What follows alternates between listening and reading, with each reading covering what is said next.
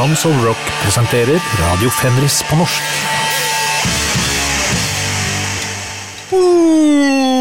Fenris, Radio Fenris, Radio Fenris. Hei! Direkte fra Nyregrus Bokkverk, det jo meg, Herodes Fusk. Ja, det var et lite hint til hvor vi skulle med en gang der ute i sendingen, hvor jeg nynnet glad og blitt på en melodi, fordi jeg har gravd litt videre, og jeg har jo tidligere sagt at det var liksom 1967, der vi kunne si at ja, heavy metalen startet, men neida. Han, Ted, vet du, i Darkthrone har sagt at ja, jeg hørte litt på Cream og greier, og jeg tenkte, fader, nå er det på tide at jeg også setter meg inn i Cream. Tidligere har jeg hørt på Yardbirds, og har tidligere sagt i flere intervjuer at vi spiller for tiden, og da snakker jeg om flere år tilbake, og så videre, spiller ikke noe fortere enn Yardbirds gjorde i 1964, da de dro på med litt kjapp gospel og greier, og vi spiller ikke noe kjappere enn det vi. Men på den Yardbird-skiva jeg hadde, det var ikke så veldig mye tungt der. Men på Cream da, så sjekket jeg ut første skiva, og bare, ja, det litt av ditt, litt av hvert. Viste jo at jeg hadde både blues og rock'n'roll bakgrunn også. Plutselig så kommer det et blytungt nummer som heter Sweet Wine, der de helt åpenbart har inspirert både Vanilla Fudge og så videre Uriah Heep, og så leser jeg litt videre, og så var det noe Mountain, og så kommer jeg tilbake til Mountain senere anledning. Ja, og hva mener jeg med det da? Skal jeg si at liksom det proto-metal? Nei, jeg synes ikke det. Jeg synes det vel rett og slett det heavy. Altså det heavy riff, det men la oss kalle det proto-heavy da, whatever. Et sted må jo noen ting starte. Nei, det må ikke det. Det veldig vanskelig å finne starten på ting. Vi skal I hvert fall høre på Sweet Wine-sangen til Cream. Det blir tungt, synes jeg. Men altså, det jo ikke like tungt som Candlemass. Men la oss sette på her, skal vi se. Der ja, kommer den her. Ok, da ses vi. Hei! Jeg holdt på å si det var Elton John, men det var jo Eric Clapton der, med sin trommis Ginger Baker og kranglevenn hans Jack Bruce. De hadde jo spilt I et orkester før hvor de kranglet, og denne Jack Bruce ble bedt om å stikke, og han møtte stadig opp visst nok til konserter, hvor han stadig vekk ble jaget vekk igjen til slutt at knife point. Og stor var Ginger Bakers overraskelse da han og Eric Clapton slo seg sammen I Cream, hvor Eric Clapton sa, synes du skal ha med Jack Bruce I dette bandet? Ja da, nei, det rakk jo ikke så lenge, det varte et par år. Dette jo 1966, da skal vi se. Jeg har lagt notatene mine her borte I New Zealand-området. Her, ja. Skal vi se. Ja, det var det, vet du. Og jaggu skal vi ikke ta for oss The Yardbirds I dag også, men det skal vi ikke nå. Nå skal vi til Atlanta, Georgia. Der dukket det opp et metalband med veldig entusiastiske mennesker. Fikk demoen sin produsert av han gikk fra Foghat faktisk. Det låter jo helt upåklagelig den låta jeg skal spille, tospors demo der, og så gikk dette orkestret videre til å lage 2 skiver til, og så en tredje skive etter hvert med mye større budsjett da, og naturligvis et mye grellere cover som sikkert ingen kjøpte, men jeg ser at den har fått noen gode karakterer da på Metal Archives. Monumentum het vel den, men vi skal til bandet som da sikkert mange allerede har gjettet. Ja, det var et av de som skulle bli store, men som ikke ble så store. Det Hallows Eve. Altså, et annet et som skulle bli store, og som alle gikk med t-skjorte med, var Nasty Savage. Ble heller ikke noe voldsomt ut av det bandet, men ga ut masse bra dem også. Grunnen til at jeg spiller en Hallows Eve demolåt at jeg synes låta deres Hallows Eve rett og slett funker best I demoversjon, og det ikke fordi at jeg hadde den demoen da jeg var mindre, altså slutten av 80-tallet typ. Neida, det fordi jeg kjøpte den fantastiske 3-4 CD-utgivelsen deres, hvor den ene DVD vel, som heter The History of Terror Compilation fra 2006. Den ligger også på Spotify, men da man kjøpte den på CD så fikk man med masse Altså, de gutta der, de har ikke kastet noe av det de var med på, typ bilder og presseskriv og gamle sånne, hvor du kan bestille første t-skjortene deres og sånn. Alt ligger der inne i de fine pamflettene inne i CD-coveret. Altså anbefalt utgivelse der altså. Ellers det jo skiva Tales of Terror da, som kom i vel 85, og den Death and Insanity, het den det. Den andre skiva deres kom i 86. Og da hadde de med Brian Slagle og var det Bill også da? Jeg husker ikke, det var noe sånt. Ja, muligens det. Bill Metoyer der også, men usikker. Det en nydelig heavy metal-låt. Vokalisten helt super, synes jeg. Helt knall. Altså, han går opp med noe nydelig kastrat på slutten av låta der, og da blir det nesten ikke mer metal. Det vokser ut nagler på både knær og albuer.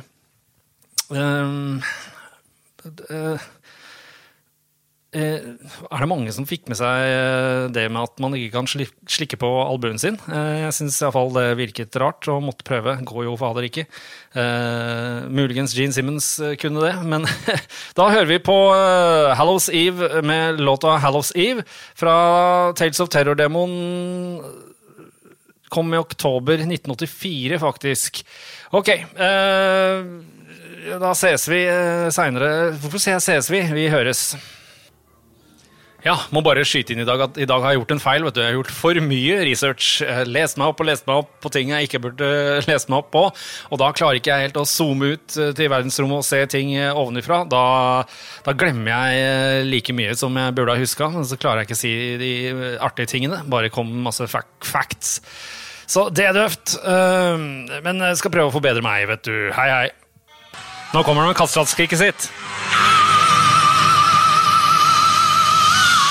Ja, det sånn det skal låte, synes jeg i hvert fall. Altså, hvis man hører på og sier at man liker classic metal og sliter med den låta her, da har man et enormt problem og burde prompte oppsøke nærmeste optiker. Optiker var vel galt, egentlig. Rotefælt med dette ses, høres greiene jeg.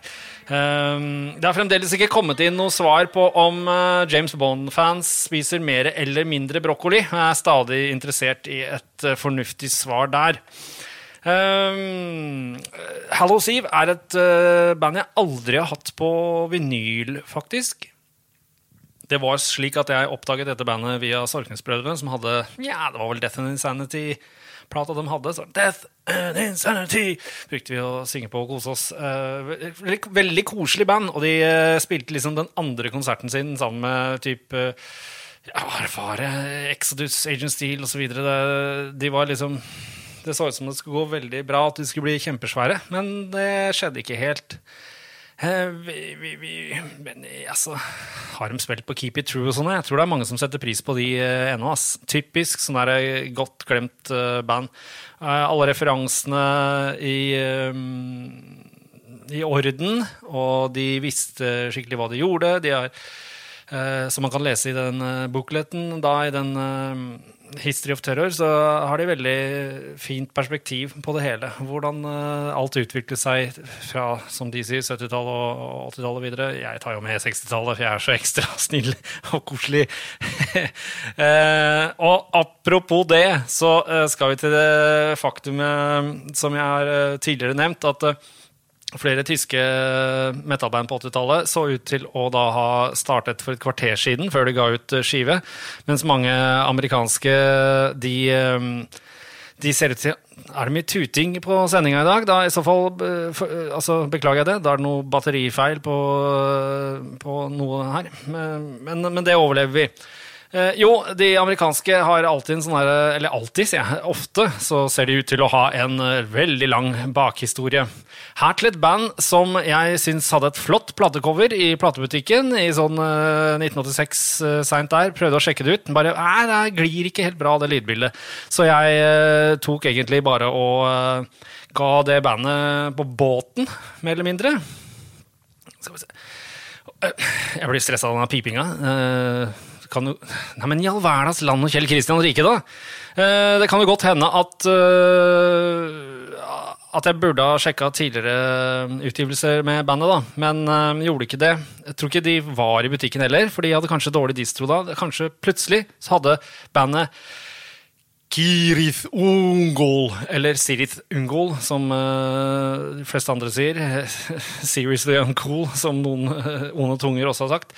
De hadde visst ikke så bra distro nødvendigvis på de to første, men sikkert på den der tredje skiva av deres, One Foot in Hell, så hadde de det. Ja, jeg tenkte midlertidig at jeg skulle spille fra en av de to første, fordi oppdaget jeg da på 00-tallet, og ble veldig glad i de. Derimot, med litt testhøring på Spotify her da, som vi forholder oss til mye, så høres det ut som på en måte, de har remixet noe greier og skrudd opp bassen noe veldig. Vi overlever da ved å høre I'm Alive-låta med Cirith Ungol, men først så må jeg jo si da at den første skiva der, Frost and Fire, kom i 81 vel, og bandet påstår at de startet i sent i 71, da jeg ble født, og hadde første giggen sin helt i starten av januar 1972. Inspirert av Grand Funk Railroad og tidligere nevnte Mountain da. Alle platecoverne ser nydelig ut. Det er Michael Whelan som har gjort de, og sånn har det vært gjennom hele karrieren, bortsett fra en utgivelse som da tar med alt mulig rariteter og sånn, som virkelig er en kultmetal-utgivelse. Den har litt sånn, det er en mørkt platecover med noe ill og noe greier. Den kan dere også finne her på Spotify da. Altså, jeg har tidligere nevnt at dette kan jo være et av kultmetal-bandene, for de låter litt annerledes og sånn, men på den utgivelsen, hvor det er mye demoer og så videre, der er det virkelig høy kultmetal-faktor. Bandet i seg selv, litt som Hallowsive, synes jeg. Det er spesielt Cirith Ungol som vi skal høre. Det kan jeg anbefale, for de ga ut en skive på 90-tallet også, som het Paradise Lost Paradise. Kjempebra. Og så kom de jagge med en skive nå også, og flere av medlemmene er fremdeles da, ja, høngamle. Ikke fremdeles høngamle, men i hvert fall vokalisten låter fremdeles helt kick-ass. Trommisen henger ikke helt med, men det spiller ikke noe særlig rolle egentlig. De har klart å gjøre et comeback da omtrent 50 år etter at de startet, og det låter ekstremt mye fetere enn veldig mange andre comeback-skiver. Det låter ikke spesielt moderne i det hele tatt. Det låter deilig for meg i hvert fall. Den heter Forever Black, den skiva. Den kommer jo nå i april. Rett og slett etter at denne spesielle podcasten her ble startet. Så det er godt gjort. Og ja, i det hele tatt. Ja. Bandet er fra California, og vi hører Cirith Ungol, I'm Alive. Vær så god, låt nummer 3 på spillelista. Og glemte jeg å si, spillelista ligger jo faktisk på selve Spotify-linken. Hvis man bare klikker på teksten, og klikker på teksten en gang til, så ligger jo spillelista der, så da slipper jeg da å legge de sånn ekstra spilleliste på selvest Dark Throne Official. Så da prøver dere det, ikke sant? Greit, hei! Cirith Ungol, der hørte vi, i hvert fall hørte jeg det. Jæsklig teit, sier at jeg sier Celtic Frost og Cirith Ungol om hverandre. Hutta! Nei, men sånn har det blitt. Ja, altså, jeg var jo skikkelig glad da noen sendte meg disse tidlige Cirith Ungol-greiene på brennesede på 00-tallet. Det er jo helt ulovlig, selvfølgelig. Home burning is killing music, si. Men så glad jeg ble da jeg fant ut at bassisten i dette orkestret kalte seg for Flint, og så jeg for meg at hans faste rituale backstage var, da det kom noen som var interessert til å se hva han hadde i trusa, så kunne han bare si, og dette er en vits som ingen har ledd av enn så lenge, men det var Meet the Flintstones. Så det kan jeg bare beklage. Nå skal vi til tidligere nevnte The Yardbirds, som startet karrieren til Eric Clapton, sikkert Jeff Beck, Jimmy Page. Det er ikke måte på disse London-miljøet på 60-tallet. Startet jo allerede i 63 da. Og så tok jeg opp denne diskusjonen med Bestial Tormentor og Dragan her på en fest og så spurte liksom, ja, her denne Sweet Wine da, med Cream. Har dere noe kjennskap til noe tidligere enn denne 1966-låta, som ganske heavy? Dragan hostet i hvert fall opp en låt med Yardbirds, da, som jeg vil si mer et startpunkt for hardrock og New Wave British Heavy Metal og sånne ting. Det låter såpass røft at det liksom som en liten hul hermetikkdåse med spikere som du skal, og olje som du skal liksom komme deg gjennom. Det låter røft. Og det Stroll On da, fra filmen Blow Up, som de lagde den til, men de hadde tidligere lagd den i 65, da het den Train Kept a Rollin'. Så var det bare å begynne å lese, og da jo det basert på en Johnny Burnett 1956-versjon, av Tiny Bradshaws 1951-versjon, som igjen tok en del fra Cow Boogie fra 1942, hvor de da synger om Hipster Dame, så de som flyr rundt i dag, og bare, ja, hipster ditt og datt. Ja, lykke til med å komme med deres visjon av hva en hipster i dag, altså på 50-tallet. Lykke til med det. Spesielt liten nikk der til Vidar Langerud. Så, altså, det noe mer å si? Snakket jo litt om Yardbirds tidligere også, i forbindelse med Cream, noe som ganske naturlig. Fulgte vel ikke karrieren til Eric Clapton, for jeg var ikke født en gang da, men jeg fikk jo den skiva hans 461 Ocean Boulevard, eller hva det nå hette for noe, i 74, og da var første gangen jeg ble kritisk til musikk. Da var det sånn, det her var døvt. De andre skivene jeg fikk, digget jeg. Men han var jo helt klart viktig for hardrocken og heavy metal her da. Men skal ikke sies, jeg ikke grisesikker på hvem som spiller solo og veldig røft på denne Stroll On med The Yardbirds, men ja, det rett og slett fordi jeg har glemt det. Sitter og leser i 1,5 time, og så gjør jeg sending, og så bare glemmer jeg.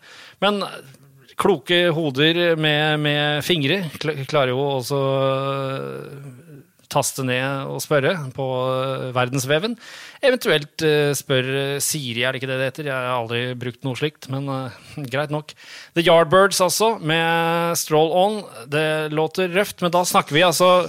Jeg ser tidlig hakking her, og da tenker jeg, ja, låtstrukturen, altså hvordan låta feeles.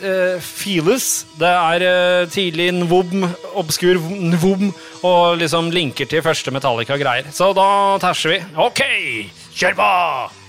Go! Hva skjer på slutten her? Det rimelig trøkk. Det snakker om å kraftprodusere.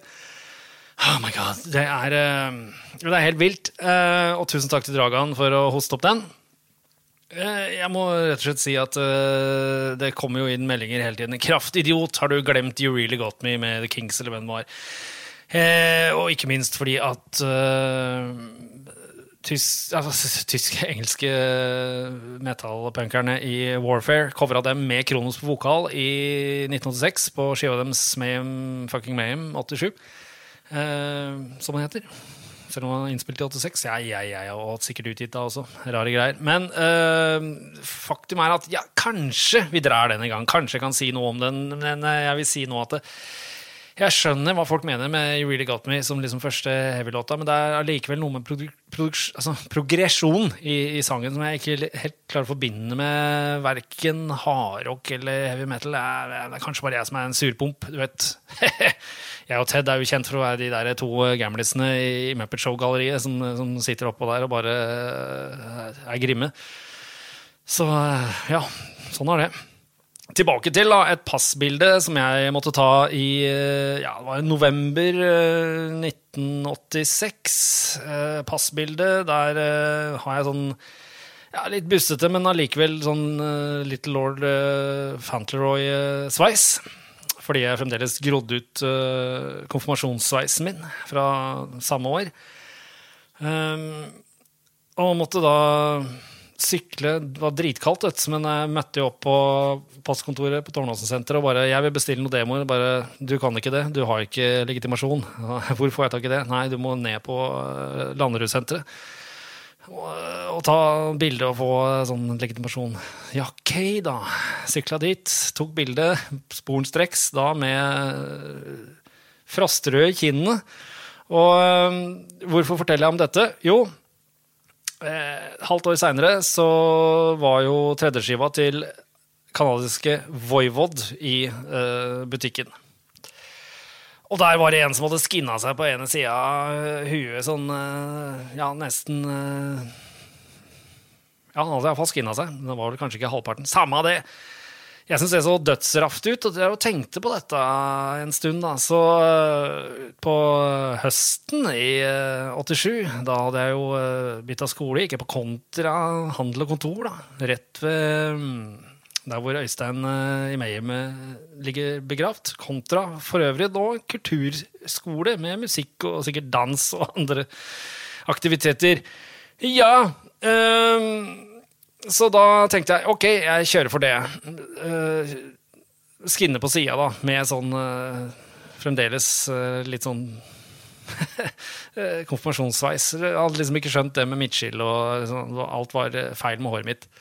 Og da gjorde jeg det jo enda mer feil, fordi å ha sånn sidesleik og konfirmasjonshårstil og skinne seg på siden, da så ikke jeg noe annet valg da, enn å rett og slett bare, litt lei av å drive og prøve å barbere etter hvert, var dårlig med skills og greier. Så tenkte jeg, da gror jeg det ut igjen. Så jeg ser tilbake da, på et år senere igjen. Da.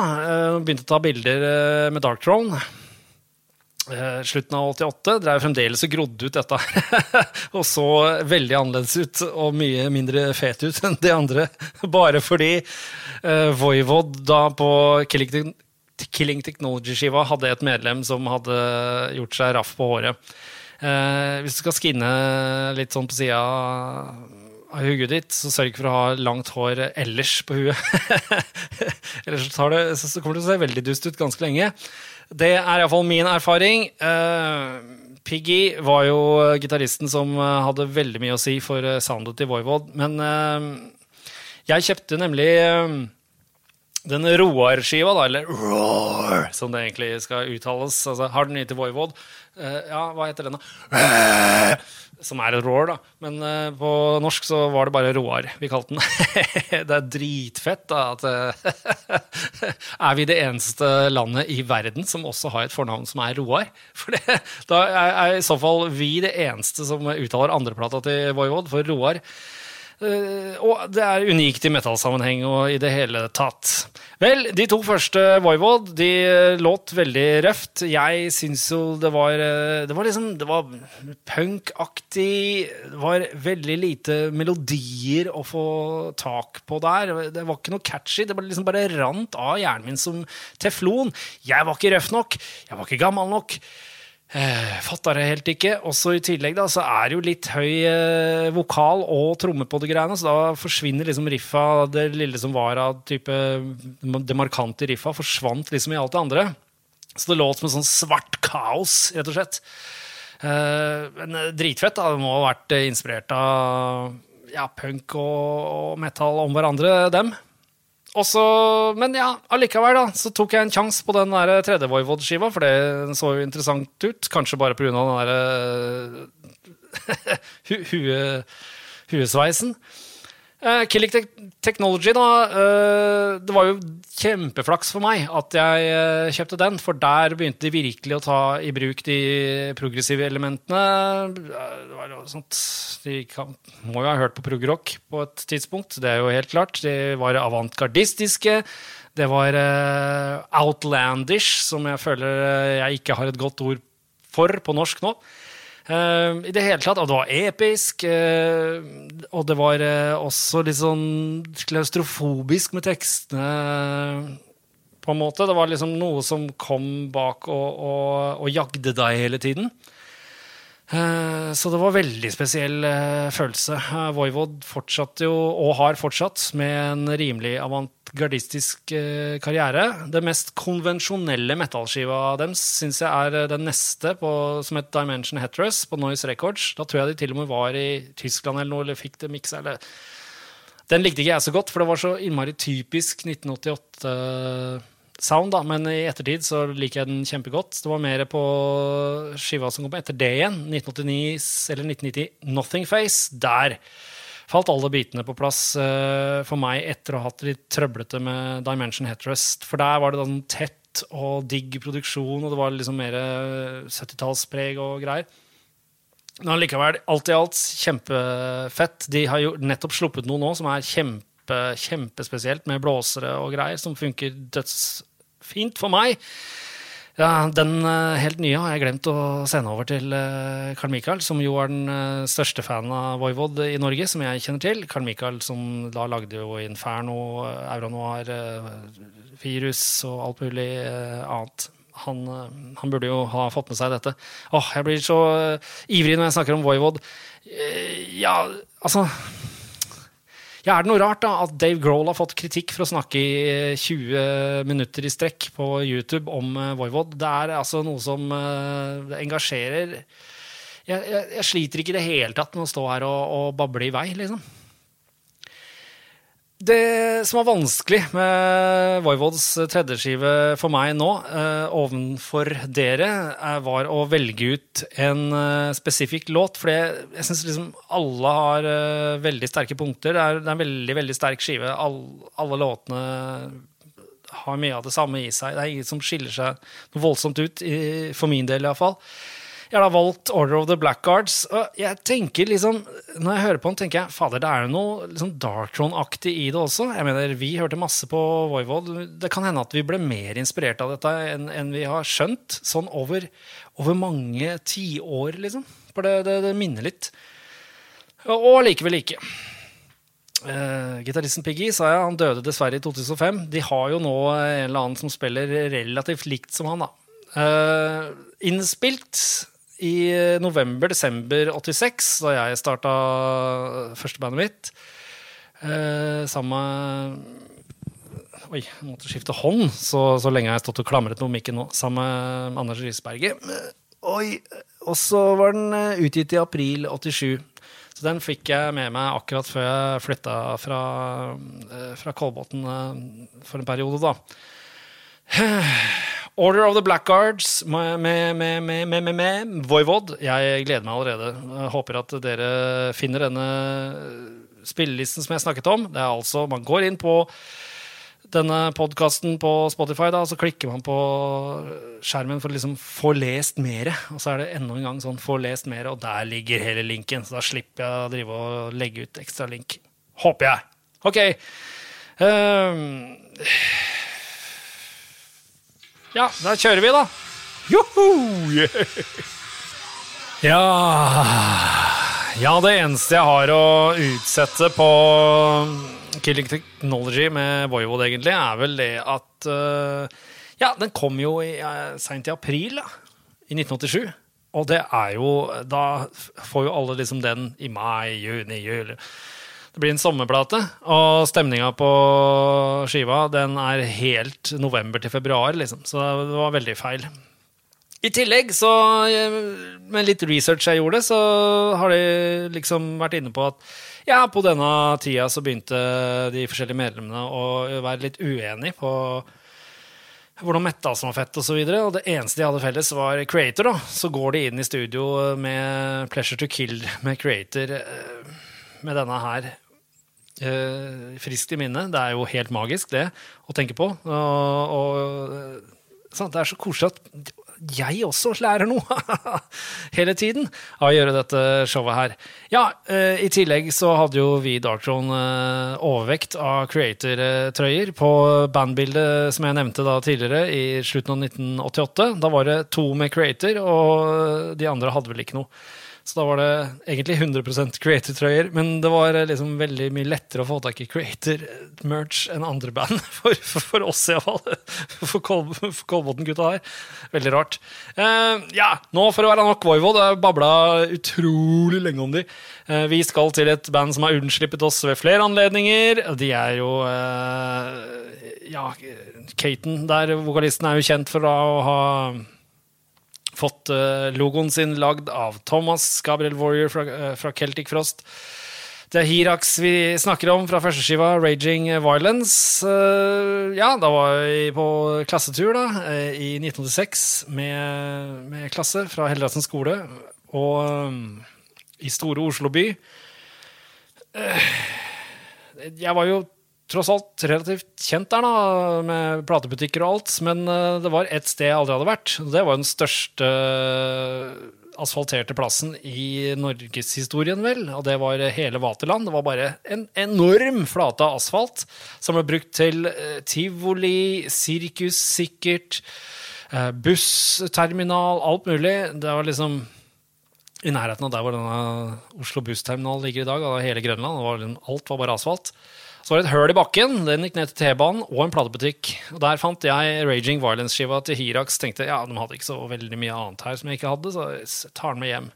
Kommer hjem, setter den på, dette låt veldig spesielt, tenkte jeg, men allikevel da. Den har jeg aldri solgt, og den har jeg bare blitt mer og mer glad i den første skiva til Hirax. Så på 00-tallet så var det noen som brant meg demoen. Demoen jo litt mer New Wave British Heavy Metal da, typ, men kjempefet. Den andre skiva til Hirax, den kjøpte jeg aldri. Der ble det noe trøbbel med plateselskapet og misnøye og alt mulig. Han Caton begynte vel i samme band som første vokalisten i Exodus, Paul Balloff, også sang i. Har jeg glemt hva det heter da? Hva var det igjen da? Rotting Corpse, nei, noe sånt. Født det også.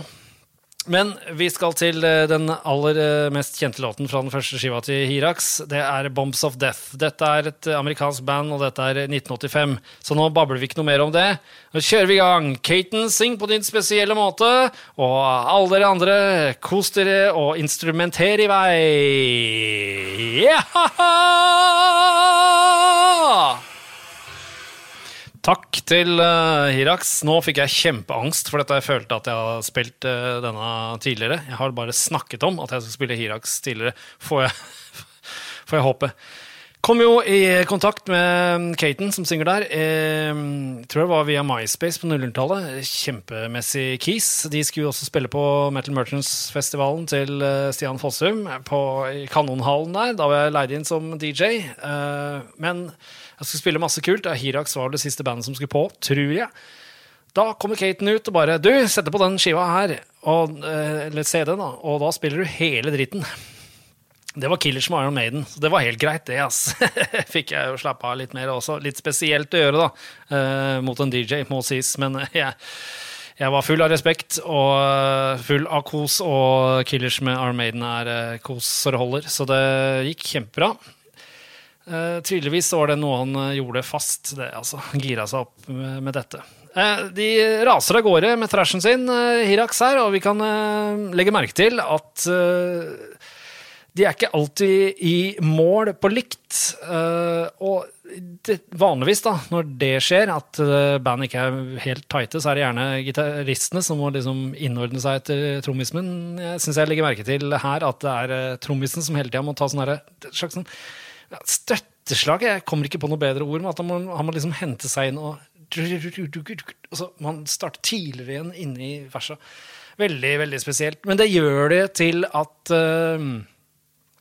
det ikke låter strømlinjeformet, men det låter veldig spesielt. Da. Det var nok av band som øvde dødsmye på å bli kjempeflinke på å spille trash senere.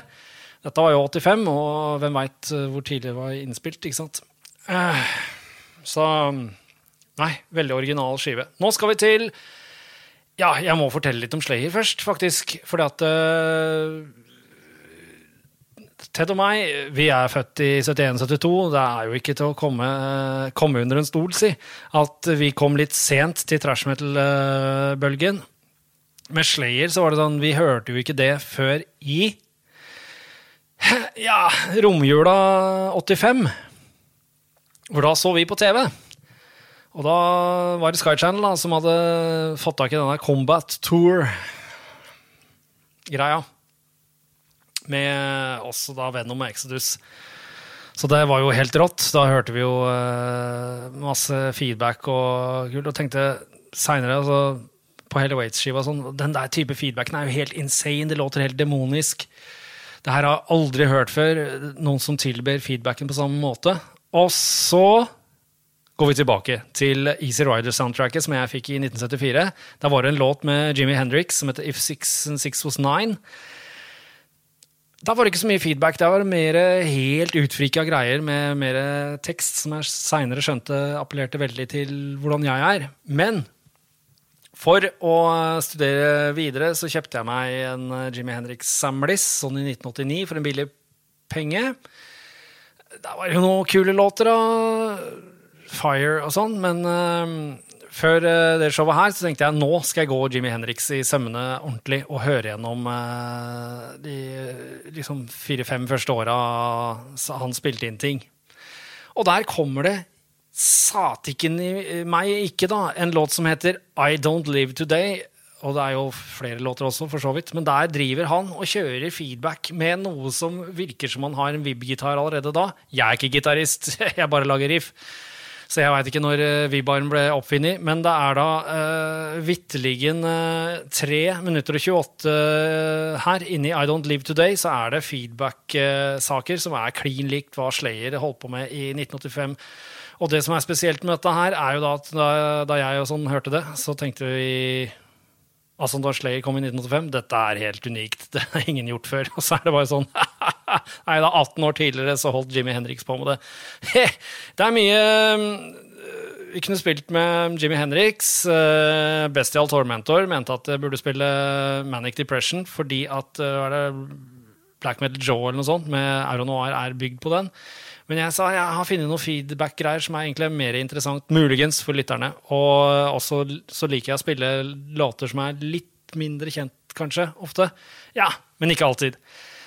Den fra første skiva Are You Experienced? Kom 12. mai 1967. Spilte inn allerede mellom oktober 66 og april 67. Og ja, jeg synes det dødsinteressant. Og legg merke til all mulig gitarfeed og alt mulig. Det ganske vilt.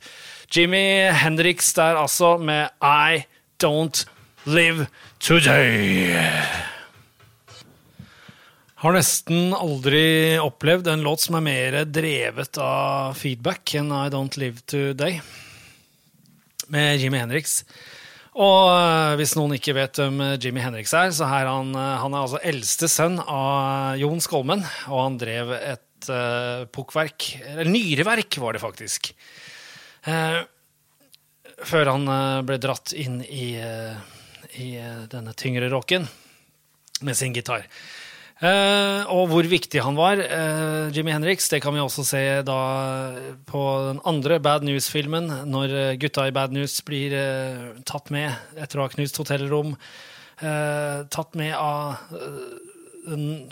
hva det? The Constabulary. Og Wim Fuego roper fortvilt, Jimmy, Jimmy, in the back of the van there. Typisk norsk å si van I stedet for van da. Van Morrison. Så vi skal videre til Slayer da, for å fortsette med feedbacken. Ted og meg hadde jo oppdaget det på hver vår kant. Der satt jeg på Tårnåsen Hellerasten. Der satt han I Prinsdalen, var det vel? Og vi kjente hverandre overhodet ikke, men vi har snakket om dette senere, og der satt vi den samme romjulen og så på at Slayer spilte liksom live da, disse onde låtene deres med spesielt Hellowaits som bare har halvtone riff og kjempeond. Og så var det da, for å prøve å få tak I denne platen, utsolgt gitt. Da måtte jeg da til Arkaden, da det endelig, ennå var en sjappe der hvor man kunne få kjøpt heavy metal. Den var også drevet av han I Hellbillies, blant annet. Han solgte vel ut I 88 og startet videre på Hellbillies, men samme av det. Der var det ikke noe Hellowaits-skive med Slayer å få tak I, bortsett fra den som vindskeiv hang I en sånn krok fra taket, en picture disc. Det bare, den vil jeg, sa jeg. Ja, kunne ikke akkurat få spilt store deler av, eller førsten av side A eller B da, for det var for mye sånn gynging I vinylen, det var blitt for varmeutsatt og greier, men man måtte jo, man blir liksom ikke lei av Hellowaits, den har en sånn skarp lyd, og det veldig mye romklang i bildet og i det hele tatt. Og min favorittlåt sammen med Dave Lompebardo, det At Dawn They Sleep, som også lagde altså av alle fanziner der ute på 80-tallet, så var det en av dem som da gjorde en sånn desekrering, en tidlig desekrering. Altså, det var ikke akkurat jeg og Grutle som fant opp tulling med titler i 1994 på Elm Street. Nei. Det var At Dawn They Read, At Dawn They Sleep, som den feteste låta, synes jeg. Men allikevel så spiller vi Hell Awaits her, for den så historisk viktig, og så fortsetter vi hele feedback-festen fra Jimi Hendrix, I Don't Live Today. Da må jeg atter en gang få takke for at noen i det hele tatt gadd å høre på dette her, spesielt dere som driver med sånne tannhygieneartikler, sånn ikke tanntråd, men sånn med tanntråd sånn 3-i-1-greie. De kan gjerne sponse showet mitt, synes jeg, for det synes jeg veldig hendige saker. Jeg klarte ikke det med tanntråd før. Det var liksom å prøve å snurre rundt fingeren den ene, og så snurre rundt den andre fingeren, og så stå der og jobbe. Det var ille. Pluss at det minte jo veldig på hvordan det var å trekke melketenner og slikt fra man var liten. Nei, det bedre med de produktene jeg har nå. Kan bare, virkelig bra. Her bare sponse på. Vi kjører mer feedback og ond intro-fest, så da slår vi 2 fluer i en smekk der. Slayer med låta Hell Awaits. Startet i California, inspirert av, du vet, Maiden, Priest, Sabbath og hard punk. Dette her jo det som skremmende med hele Hell Awaits, at den spilt inn mellom september og oktober 1984. Da hadde jeg altså dette låtmaterialet i 1984. Ekstremt skremmende, for det brutalt som pokker. Utgitt mars 1985, så du skjønner hvorfor jeg sa at Ted og meg litt sent på ballen. Her var i hvert fall Bill Metoyer og Brian Schlegel vel, og de lengre låtene og greier som var på Hell Awaits-skiva. Ja, hva var det inspirert av da? Jo, det har de sagt det var Merciful Fate. Da koser vi oss med Hell Awaits-låta fra Hell Awaits-skiva til Slayer, og så høres vi neste gang. Tusen hjertelig takk.